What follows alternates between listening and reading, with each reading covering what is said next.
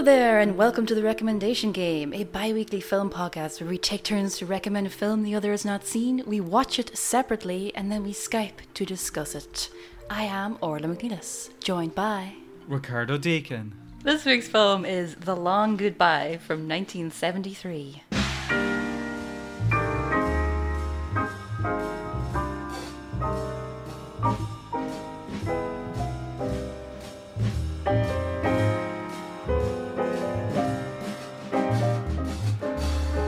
There's a long goodbye, and it happens every day. Detective Philip Marlowe helps his friend Terry Lennox get to the Mexican border late one night. When he makes his way back home, he finds police waiting for Terry, who has murdered his own wife. The film was directed by Robert Altman, produced by Elliot Kastner and Jerry Bick, screenplay by Lee Brackett, based on The Long Goodbye by Raymond Chandler, starring Elliot Gould, Nina Van Pallant, and Sterling Hayden. Music by John Williams. Cinematography by multiple repeat offender Vilnos Zsigmond, and edited by Lou Lombardo. So, this week's film was picked by Ricardo in the final part of his noir trifecta. We've made it all the way to 1973. Ricardo, why did you pick this movie? Well, for one, I'm curious to see if this one landed better than the other two. Because I think that, One for three. Yes, at the moment, but also, perhaps, because I think that you liked Kiss Me Deadly more than the Bad Sleep Well. Hard to say. Okay, so that's... I'm curious to see where you sit in this one, but, of the three, I think this is my favorite one of the three movies. I think it's a far more accomplished movie than the other two. Mm-hmm. I think it's a far more interesting movie as well, with what it does in the genre in itself. That's why I picked it. It's one of the best deconstructions of a genre, but at the same time working within the genre, mm-hmm. and not being a parody, but highlighting the flaws inherent to the genre, be it the voiceover, the tit-a-tat dialogue, the abuse of women in the movies for pure shock value. Yeah, the movie actually makes a point to highlight this kind of thing, to pinpoint the flaws. I think also considering how most quote unquote hardball guys, and also this is based on a Raymond Chandler book. Chandler, the best you can say about him mm-hmm. personally is that he was a man of his time. Mm-hmm. And the worst that you can say is that he was a racist anti-Semite. So I think casting Elliot Gould, a Jewish man, in the role of Philip Marlowe is a nice little slap on the face. Yeah, it's much lesser than, let's say, fucking Taika Waititi, Mauro Jew playing Hitler. Was? Of course you can. I love also Elliot Gould's take on the character, that he just makes him into a fucking loser, but also it's a loser that you like. It's amazing also watching it nowadays, the twist ending or whatever it is. I really like the movie throughout, but the ending was really controversial when the movie came out, and it's really hard to realize how controversial it was watching it with the eyes of somebody from 2020. Because he shoots him? He shoots an unarmed man that is not attacking him or whatever. Your protagonist just does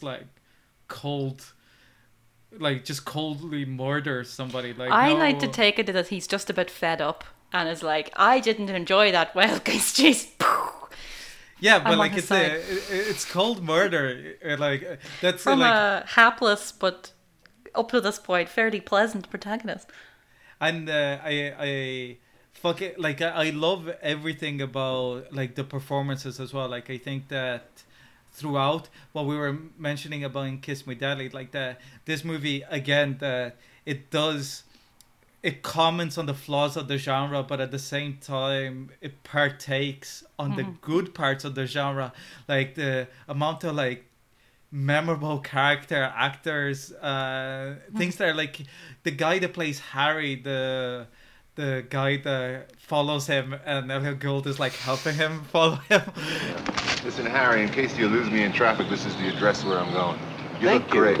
Harry, I would straighten your tie a little bit. Yeah. Harry, I'm proud to have you following. But also, there's a Miyazaki movie that the main that is based on a comic book, and the comic book artist used that guy as his starting point for the main character of the hapless gangster of that. Like it's He's a bit Fredo, isn't he?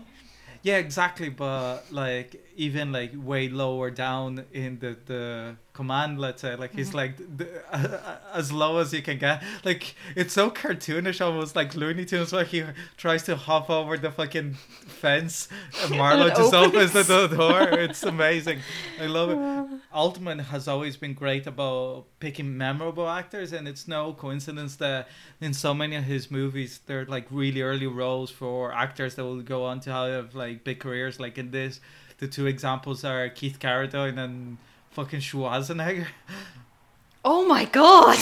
Wait, hold on. Schwarzenegger is the guy with the mustache that like where The they big take beefy shot. dude! Yeah. Is that actually? Oh my god! I looked Yeah. at him and I was like, he looks like Schwarzenegger, and then I was like, I'm just typecasting all bodybuilders, and I was like, no, he actually was. That's hilarious. Oh my Straight God. from the gym, like He's didn't such even. a babby. Oh my god, that's so funny. He has like a little Rodney mustache on him as well, and I love it as well because it's that scene whenever they're all taking their shirts off because of the weird gangster, and Schwarzenegger's so excited taking his shirt off, like everybody else is still fumbling with their buttons, like he's already in his underwear, like it's amazing. He's just in the background. And then you also have Keith Carradine or David Carradine. I always get David confused. Carradine, yeah. Yeah, that like he's in the jail in the beginning of the movie. But like again, it's what I was saying about how specific each character is in the movie, in the way that all best noir films are, because noir movies are very similar to road movies, that you're going from like moment to moment to moment to moment because you're just jumping around. So you require Clue.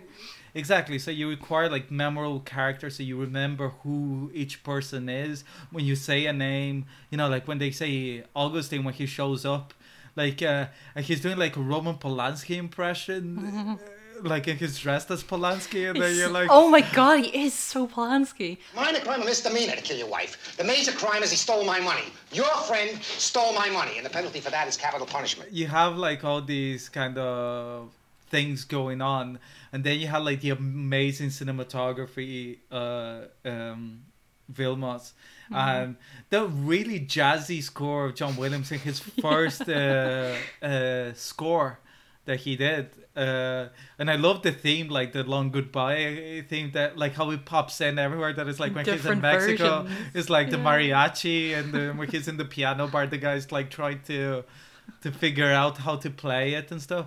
And it's like all those little details that, like, even things that any other filmmaker would seem like excessive, like the bit about the neighbors being like always naked and stuff. It actually has a very particular reason to be there, and I think that like I will elaborate with that later on, like when we go into discussion of the movie. But there's a lot about Hollywood and about New Hollywood in this movie as a concept, and how it compares to the 40s, and the idea of like a change of guard, let's say, that like we're different filmmakers, like we killed the guy at the end of the movie, and then we get my protagonist to dance like with people in the middle of the street. Hooray for Hollywood. That's gooey bally hooly Hollywood. I love Robert Altman. Even in the movies that, like, there are movies like Nashville that people really like that I don't particularly like.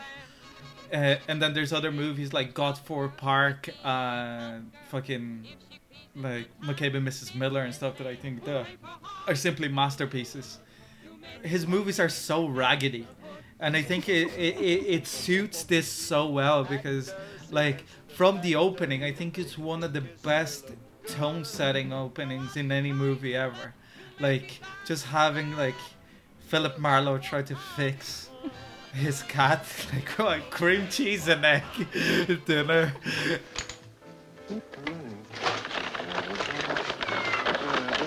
Oh, the cat's hungry. Right. Oh, did I lock you out of the kitchen? I'll fix your dinner just as soon as I get me a smoke.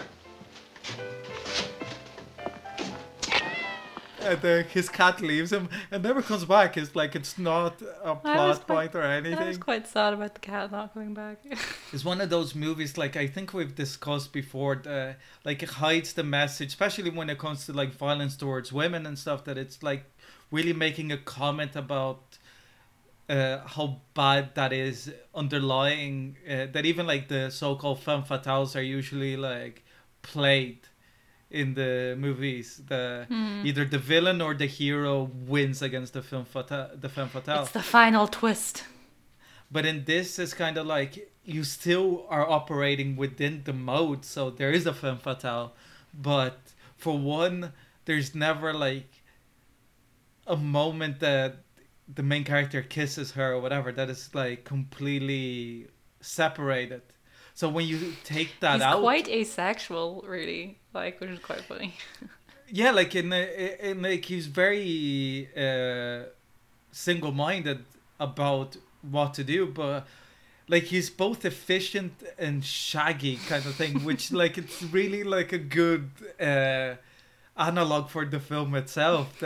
Like the bits, like the bits that are like, for one, I think that this movie has, like, before I forget, one of the best impressions. Like your man doing fucking the guy that is in Rio Bravo. Howdy, stranger. What can I do for you? I'm following that car. No cars out there. That big sagebrush and a few covered wagons. You friend of my boy Billy? What? I left Billy out there on the flat lands to die. I'm gonna get her. How was that? How was what? My imitation of Walter Brennan. Walter Brennan? Yeah, he said... Oh, never mind. Go ahead. And it's so fucking spot on. Like, it's genius. But so beside random. the point, that even like the weird like moments that are like nowadays you wouldn't put on cinema because it's like not really well shot, like when he starts chasing the car and he's like, this is what it's just so like, it's memorably he's like a silly. Boy Scout. It's ridiculous. It's so like, he's very, actually we'll get into how many things that this reminded me of, but just in that he's very Harry in Kiss Kiss Bang Bang, of the like helpless running after things. So, like, without further ado, what did you think of the Long Goodbye? Hopefully, it's in better stead than the other two. Otherwise, the Noir Triple Bill was more of a dud. A triple dud. Well, I am happy to report that you left the best for last. Da, da, da. My goodness, did I miss the 1970s? Take me home. I don't know if haven't been. I go in and out of phases of like a big 1970s-a-thon, and I don't know if maybe it's been a little while, or with everything going on, and I needed the warm comfort of the sepia tones and the overarching paranoia of the era. Yeah, Robert Altman is he's kind of funny character. He's like I feel like the weight, like you talk a little bit about influence there, like the influence of his like output on like New Hollywood and like all the years afterwards, and yet this is the only one of his films I've seen.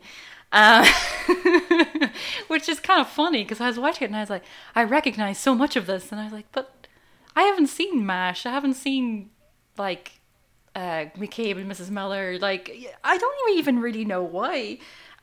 It's quite funny. I've been watching A Decade Under the Influence. Have you seen that? The like 3-part doc from I think 2003. It's so badly made. It's like interlaced.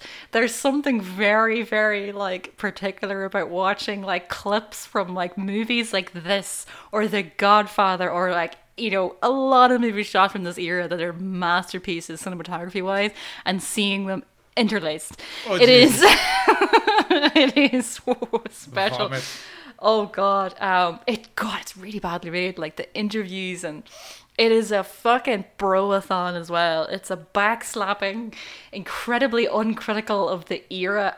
Weren't we all just fucking class? But at the same time, it is such an interesting era, and like all the movies they talk about are class, and Robert Altman's in it. And because it's 2003, a lot of them are still alive as well, because like Dennis Hopper's there, talking about how he was an asshole, which doesn't really excuse him from being an asshole. But Lamb trading.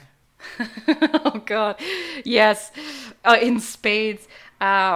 It's surprising actually how much, like, having watched that, like, I think, did I get through all 3 parts? I can't remember, but Elliot Gould turns up a lot, and this is obviously our second go around with him, because he's in Little Murders as well. But he's in, like, cause he's in MASH, but he's in like a lot of other films, and he shows up as kind of one of the actors of the era who are like counter to, you know, golden age of Hollywood and handsome, like Bogart, all that, and it's more like charisma through just like general character acting instead of like, you know, I love Elliot Gould, but he's not like a handsome leading man. I did see a wonderful description of his character in this as a chain-smoking Jewish Don Quixote. Yeah. I was like, that's brilliant. But yeah, Elliot Gould is so funny to me because my first introduction to him that I really remember is Ocean's 11, because I had that movie on DVD. Like, it was one of the first movies I was ever bought on DVD when I was like, I like films now, where he plays Reuben and just chews scenery all around him. You're out of your goddamn minds. Are you listening to me? You're both of you nuts. I know more about casino security than any man alive. I invented it, and it cannot be beaten. They got cameras, they got watches, they got locks, they got timers, they got vaults. They got enough armed personnel to occupy Paris. Okay, bad example. It's funny to watch him as like young and lanky and like, you know, muttering to himself. Natasha Lyonne cites this movie and also the character as played by Elliot Gould, not the book, as a really big inspiration for Russian Doll. And I just, when we were talking about the cat earlier, I was like, she has a cat as well. And there's a whole thing of her like feeding the cat and going to get cat food, and the store, the bodega she goes to all the time, and like even the idea of her, like, there's no narration, there's just her muttering to herself all the time. And I was like, that's so perfect. The other thing I thought of a lot was Inherent Vice.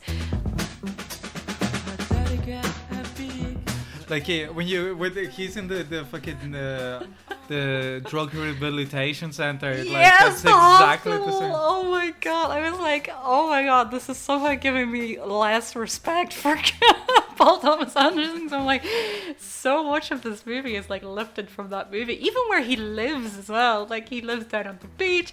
It's like, he doesn't live on the beach, but like the what's her name, like living down on the beach. But yeah, I mean, obviously that's a movie that leans very heavily on like the imagery of LA and like, you know, the sort of meandering kind of ridiculous plot. But and also a movie that has an awful lot of like satire and humor in it as well. Like, I rewatched the trailer for that and I was like, man, I get that movie so much more now than I did when I watched it in the cinema. I like Paul Thomas Anderson movies. Yeah, it's funny. I did think of, I was trying to compare these to the other two noirs that we did, and I did get a little bit of Mike Hammer in there and the kind of like being in way over your head as well. But yeah, cinematography wise, like it's our third Villeneuve Sigmund movie after Scarecrow. Yeah, and what's the other one? I can't remember the one, but it's our third movie anyways. But yeah, I feel like it's either like Gordon Willis or Villeneuve Sigmund. But they did there's a technique called like where you flash the negative, which, because I'm going to read you this quote from Villeneuve's, because the negatives at the time is like like film was becoming faster and clearer, and the colors were becoming more saturated and stuff. So he's like, because they wanted it to look like a 40s or 50s movie. They wanted to have like that kind of. Like, the problem is that the 5254 color negative is too good. It's too saturated. It's too perfect. It corrects for mistakes in nature. A blue sky is never that blue. A yellow flower never that yellow. Lamented Vilnos. So what you do is you flash the negative, which adds like kind of a haze to it and like imperfections, which is obviously also very taken from what Robert Elswit did with Inherent Vice, because they managed to source negatives that were sitting in someone's garage from the 70s. So a lot of it was heat damaged, and like that, most of that film is in camera like issues, let's say. It's not flair added afterwards. Like a lot of it is in the color and everything. Like that's why that movie looks so great, and because Robert Elswit is great. But interesting actually, because that year he did Inherent Vice and Nightcrawler, to another movie very influenced by its landscape of LA. But yeah, I actually have been watching what do you call it? Los Angeles Plays Itself. This is the city, Los Angeles, California. They make movies here. I live here. Sometimes I think that gives me the right to criticize the way movies depict my city. I know it's not easy. The city's big. The image is small. It's funny, I started watching it before I watched this for the podcast, and then I went back and I was like, hold on, this movie is in that movie an awful lot. You've seen Los Angeles Plays Itself? Yeah, like I've seen it. Yeah, it's really good. Yeah, it's like even the way that it's like the phone numbers and stuff are fake and stuff. It's so glorious. It's funny, I was thinking about it. It's like, it even has like the narration. It's kind of like a noir in itself, and the like the way he narrates so deadpan over it. It's so good. But yeah, like obviously because this movie reminds me of so many movies that are also mentioned in that movie. So he talked a lot about the living down in LA, but even like the location where like he lives down on the beach, which also reminds me of this. Apparently, the beach house was Altman's actual apartment.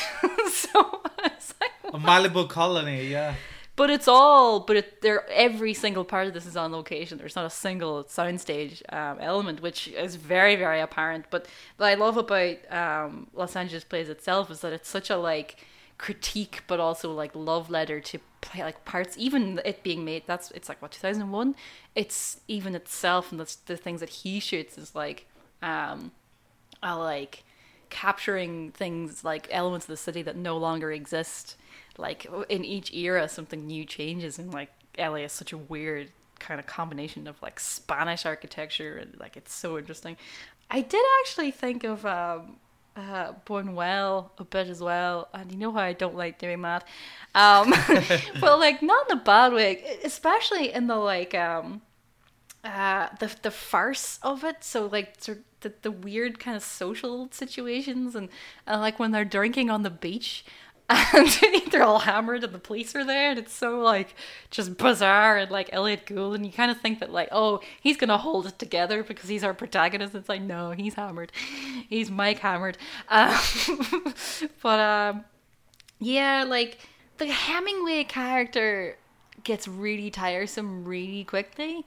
And I know like the film knows that he's tiresome and is like making a comment on this kind of like acerbic character and how he's really just a loser, but he starts to get really annoying really quickly, so that when he actually walks into the sea, you're kind of glad. But that scene, like, oh my god, the shot where there's so much where like the camera starts to drift somewhere else to show you something. So when they're having the conversation at the window and he's like starting to work out what her actual involvement is and what she really knows, and the camera's like not interested in that anymore, it just like slowly starts peering through, and you see the figure on the beach and you're like, oh my god, who the hell is that? That's so creepy. He's like a fucking specter. And then he's just like, you see it's actually his back and he's walking into the sea, and then them going in and the massive dog and the dog coming out with the cane, and it's like, oh my god, the imagery is so striking. It's like fucking hell. I didn't realize that this was Vilmos Zsigmond, but I did think whenever we had The Bad Sleep Well. I thought that would be the most memorable visually, but this is so striking. Like, it really is. Like, just from every element of it, like even how his apartment block is shot, and it's so well done. Oh yeah, like in the coming to that Sterling Hayden thing, I do agree that it is perhaps slightly overdone, but at the same time, I think that considering when it came out, is that usually like I think it's very particular that they picked Sterling Hayden to play the character because he played so many B-movie tough guys before, so I think it's precisely for that reason that he is the guy, because it's not only a comment to like the comparison between Sterling Hayden, the idea of the macho man of the 40s, to Elliot Gould, the idea of like a fucking loser any time of the year, like not Elliot Gould in general. I mean, like he's playing Marlowe as a loser. I think as a comment also that is like your heroes don't need to be the coolest guy in the block, you know, they just need to be the most interesting character in the movie. And I think that it's an argument that the movie does well. But also I think that considering there is Sterling Hayden, and also that for most audience members at the era, like they would side with that character, I suppose, because like the masculinity, especially the audience is going to see like a modern noir in the 70s, it'd be like, yeah, that's the type of man that I like, kind of thing. So it's like deconstructing it one step at a time, and also kind of giving it enough room to think that the guy is going to change and get a hold of himself and be a part of the movie besides the little part that he's in. I think is why he keeps going, because you're just expecting him to give like a nugget of wisdom. Like, you know, like like a moment of sobriety that's suddenly like he's the wise man, the guy with the cojones, and he's gonna make the connection, and he's gonna break the case, and that's it, because he's the man or something, or he's gonna team up or something, and it never happens, and then like he just ends. Yeah, so like I think that in a way it's a comment on that. So like it is perhaps like a little but at the same time, because Hayden plays him so well, it becomes like a real human being. I think that is like an annoying guy, but it's not like a character that is not meant to be annoying. You know what I mean? Like, yeah, you get what the movie's trying to do with him.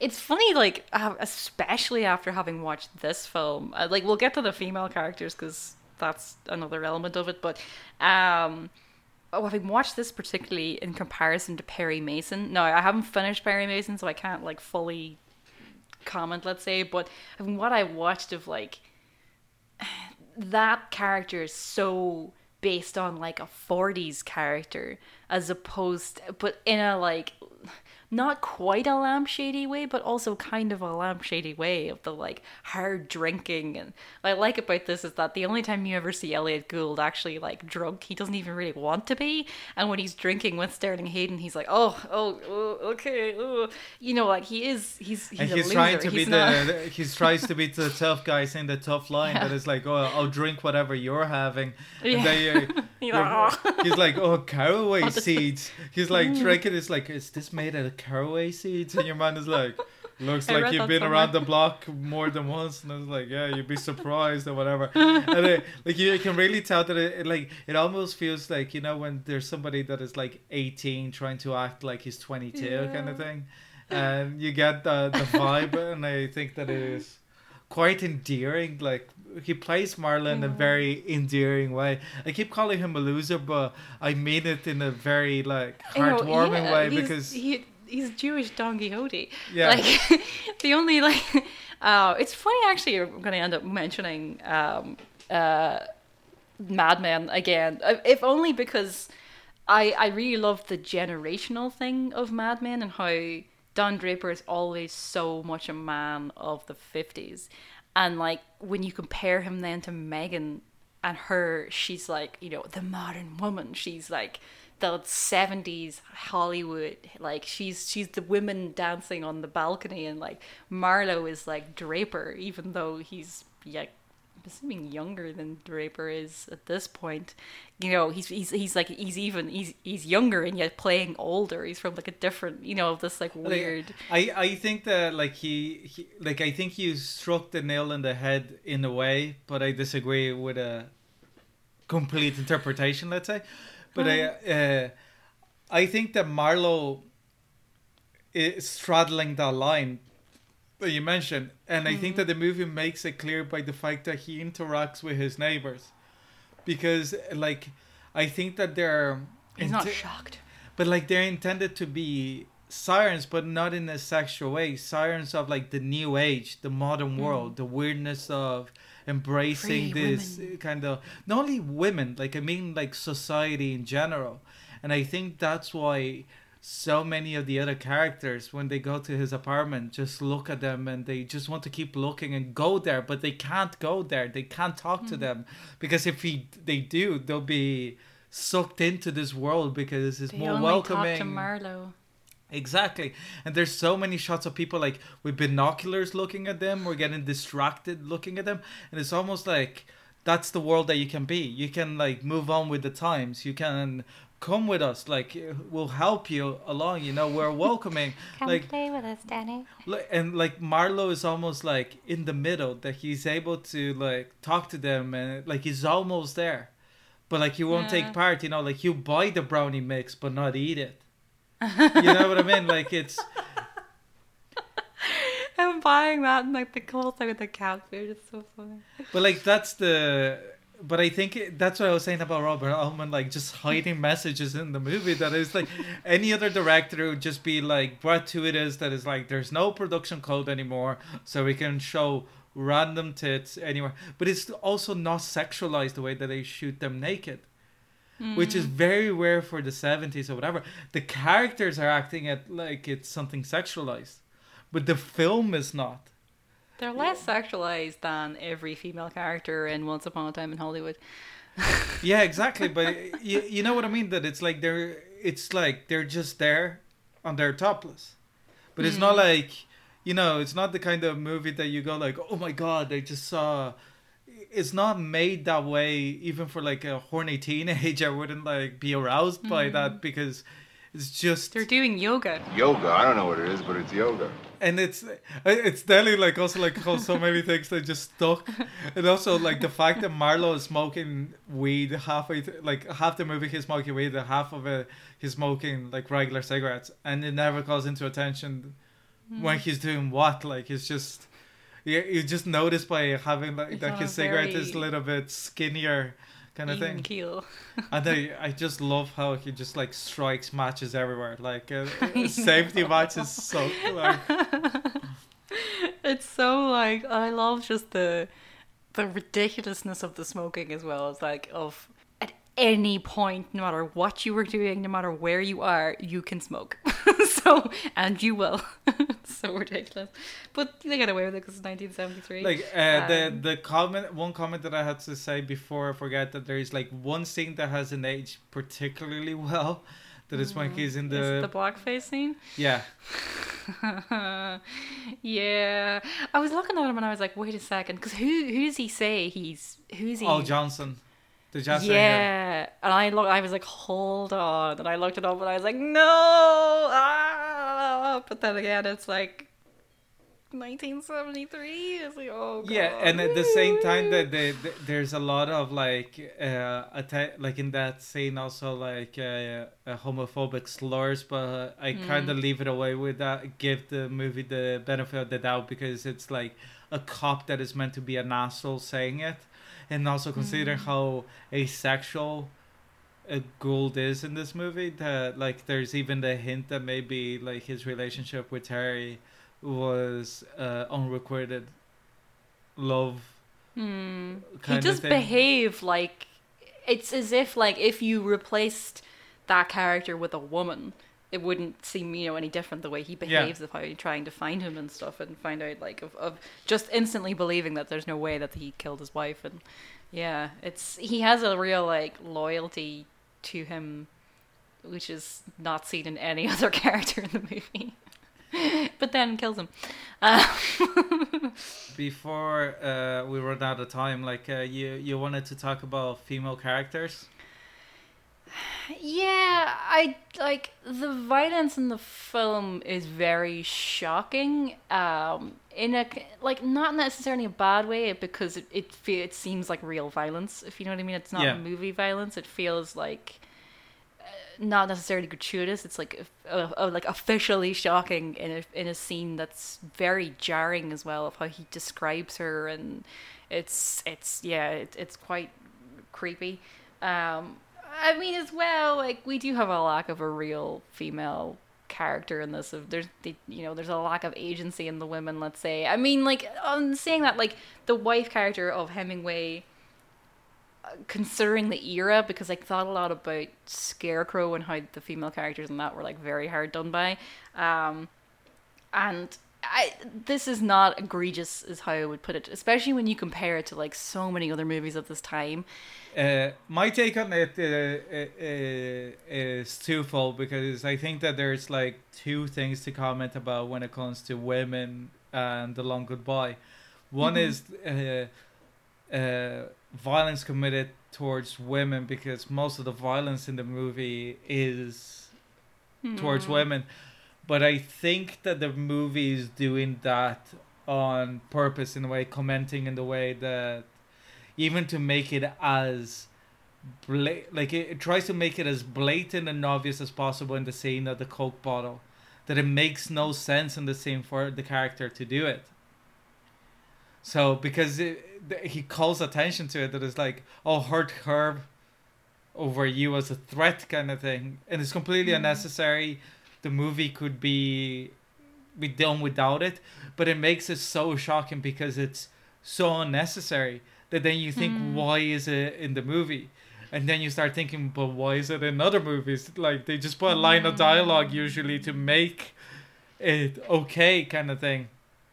And even like the fact that Gould believes, he couldn't have had killed his wife. And then it's like, yeah, like, people do that. Like, people that you don't believe will do it kind of thing. And then his explanation for it is so like, she just wouldn't shut up or whatever, and you're like, yeah, but clearly it's like a case of like an abusive relationship as well. So it's like the escalation of not. I think it's a heavy comment also that a lot of the times when there are people in abusive relationships, you don't even know that they're in an abusive relationship, because it happens behind closed doors. They're not going out and getting in fights every week. They're not the like Hemingway character who's like... Exactly. So I think it's the comment of having the Hemingway character as well, to show like the balance that you can have one and you can have the other. And I think it's particularly important that like Gould gets it wrong all the way. That also the fact that like the Hemingway character did beat his wife kind of thing, so he's not given an out either, but also is that you don't know if it was him that hit her or if it was Lennox. But it's like that both are capable of doing it, so like it gives a message of the type of men that Gould is involved with, but also is that Gould is always disgusted by the idea of violence against women, and as the main character is really important for that, because in most noirs the main character is the first one to slap a woman for information or something, you know, or it's just a side thing that he witnesses and doesn't do anything by it. Like, even or when you should have just said no. Yeah, you don't know what the word no means, do you? It's like, oh, fuck off my camera. And then you also have the fact that when it comes on the other side of the spectrum, when it comes to agency, I think that it's also a movie that gives the female character, the main female character, played by Van Pallant, as she is the one with the most agency in the entire movie. She planned the whole fucking thing. She did everything. She killed her husband and made him commit suicide by understanding how to break him, so she could inherit the money to go to live with Tony Lennox in Mexico, after she probably told him to kill his wife so they could go, because Tony Lennox is also a fucking loser who changes his name to Tony Lennox because his name is not cool enough. You know, like it's so like I forgot about the name change. Oh I my think God. that's like so important because it makes everybody like trying to be cool, you know, like the villains or whatever. And the only one that like knows what she's doing, not pretending, not like being over emotional or overreacting or whatever is Or screaming at people's neck. it's her. Mike. It's her, and I think that her performance, like the second time and third time that you watch it, whenever you know what's going on, you realize that she's playing Marlo like a fucking fiddle, and it's just like, yeah, and also it's like an interesting comment that the movie is giving the character with the most agency, but she seems like there's no agency because everything of agency is off screen. Yeah. But it's still in the character, so I think that the comment is there and the performance is largely good. I think that I think she was really good, yeah. yeah, like I think that just in the messaging, if there is a certain level in the movie, is that she's perhaps too enigmatic. So like, so it kind of gets lost how much she's playing him or not, kind of thing. But at the same time, it's like, I don't know how to perform it other way because it's so subtle and great. But I suppose I'm getting to the argument that it's like, should a movie work the best on its first viewing or in its second viewing?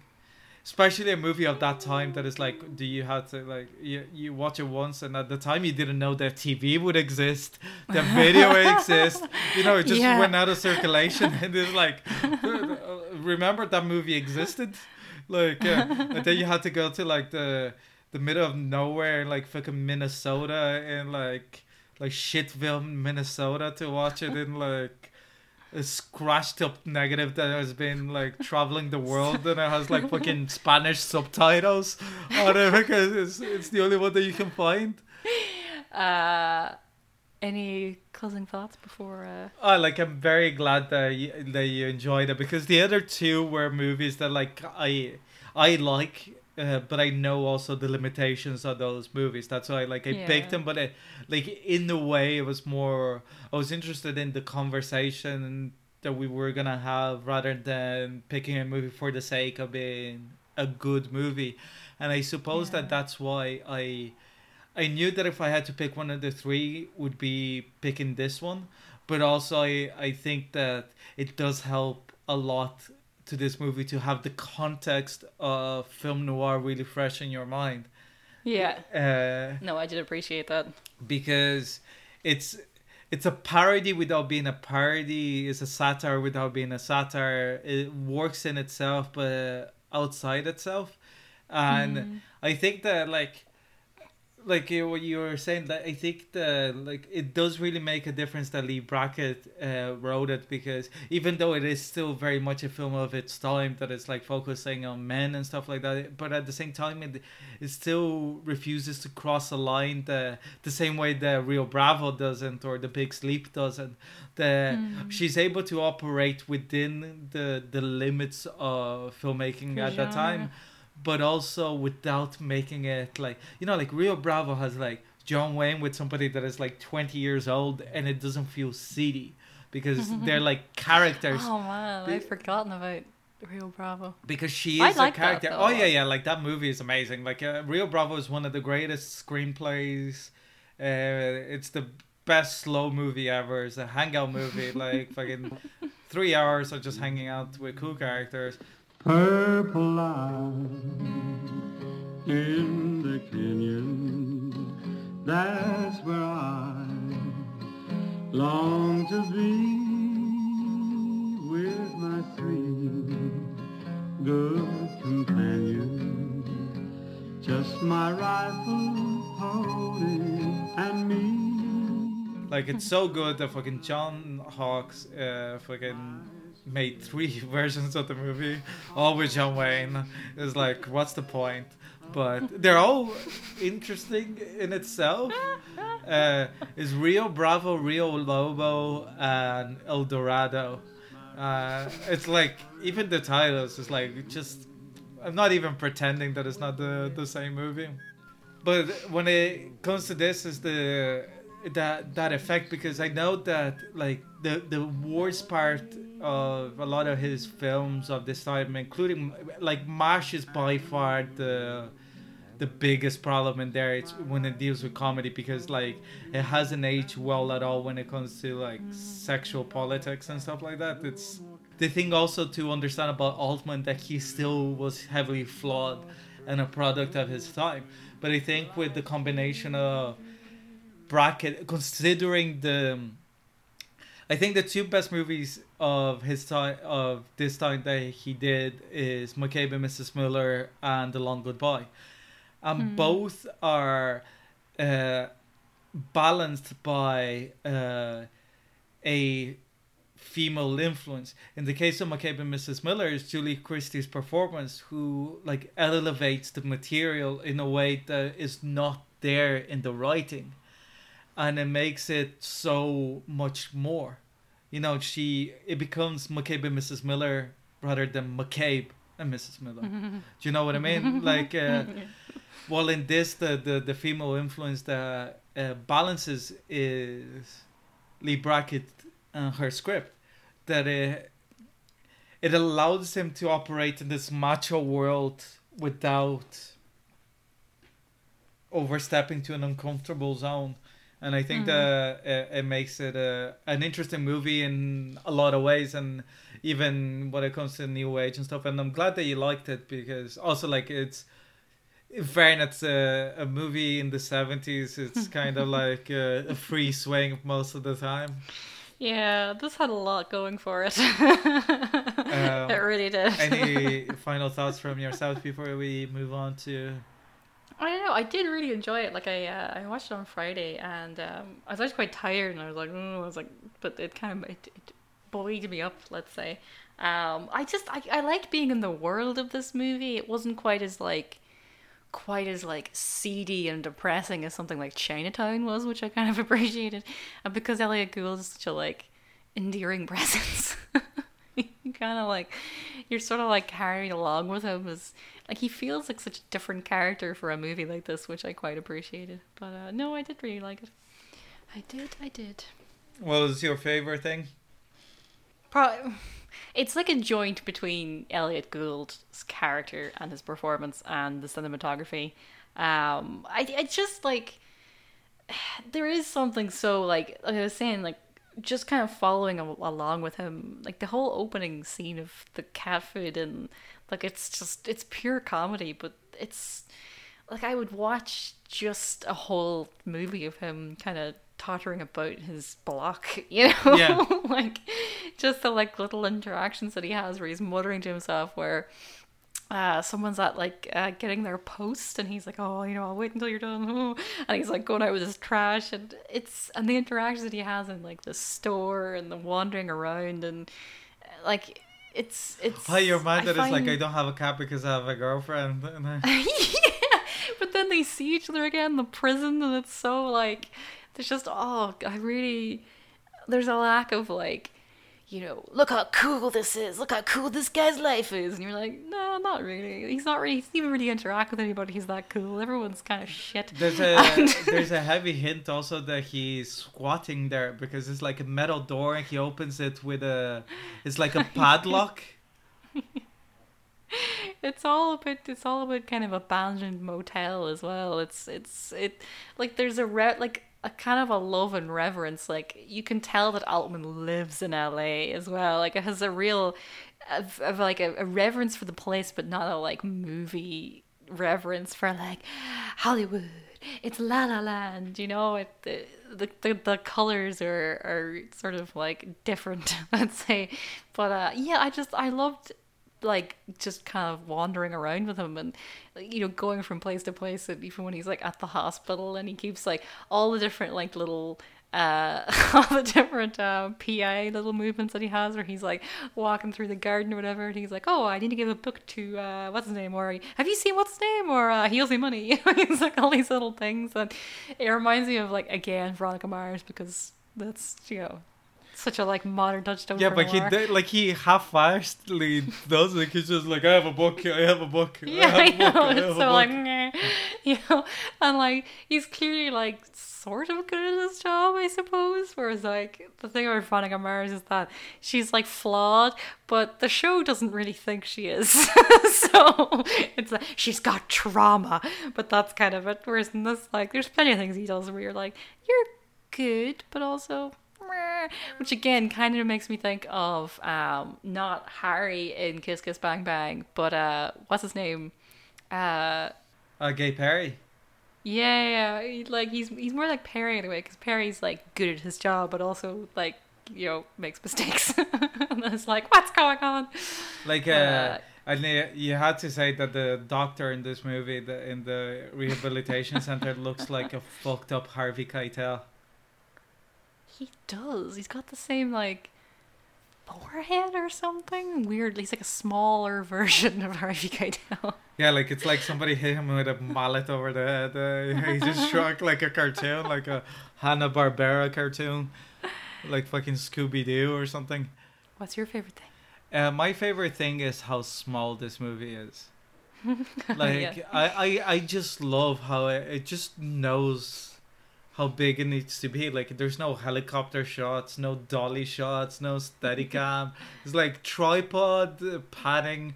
Like, the heaviest you have is like when he's running and the camera's like in the back of a car or something. But it's like really, really small. And like you said, like, I didn't know that it's like, oh yeah, it was shot in Robert Altman's place, like he was renting or anything. I love it. It feels like a student film in the best way. You know, like sometimes you go, oh, this movie feels like a student film.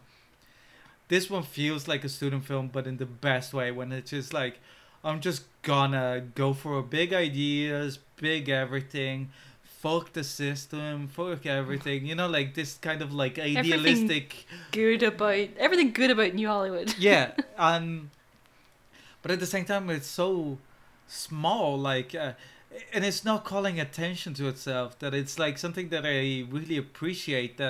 It's not like even Mean Streets, that is like a similar, like it's probably lower budget, but Scorsese is trying to make like a calling card, you know, like this is the movie or whatever. But like this is like post McCabe and Mrs. Miller for Altman. He's already established or whatever. He could have made this movie way bigger than it is or whatever. Like, could have been more 80s than this. You could have made like an action scene in the movie. Like, how many movies have you seen that there's like no big fights, no big arguments, no big, like the closest thing to the action scene is like one guy like mildly jogging behind a convertible for a while, and then the other one is that like some figures ignores him, and then like some figures walk into the sea and fall in the waves, but the camera's like really far back, and you just see like the desperation, and that's it.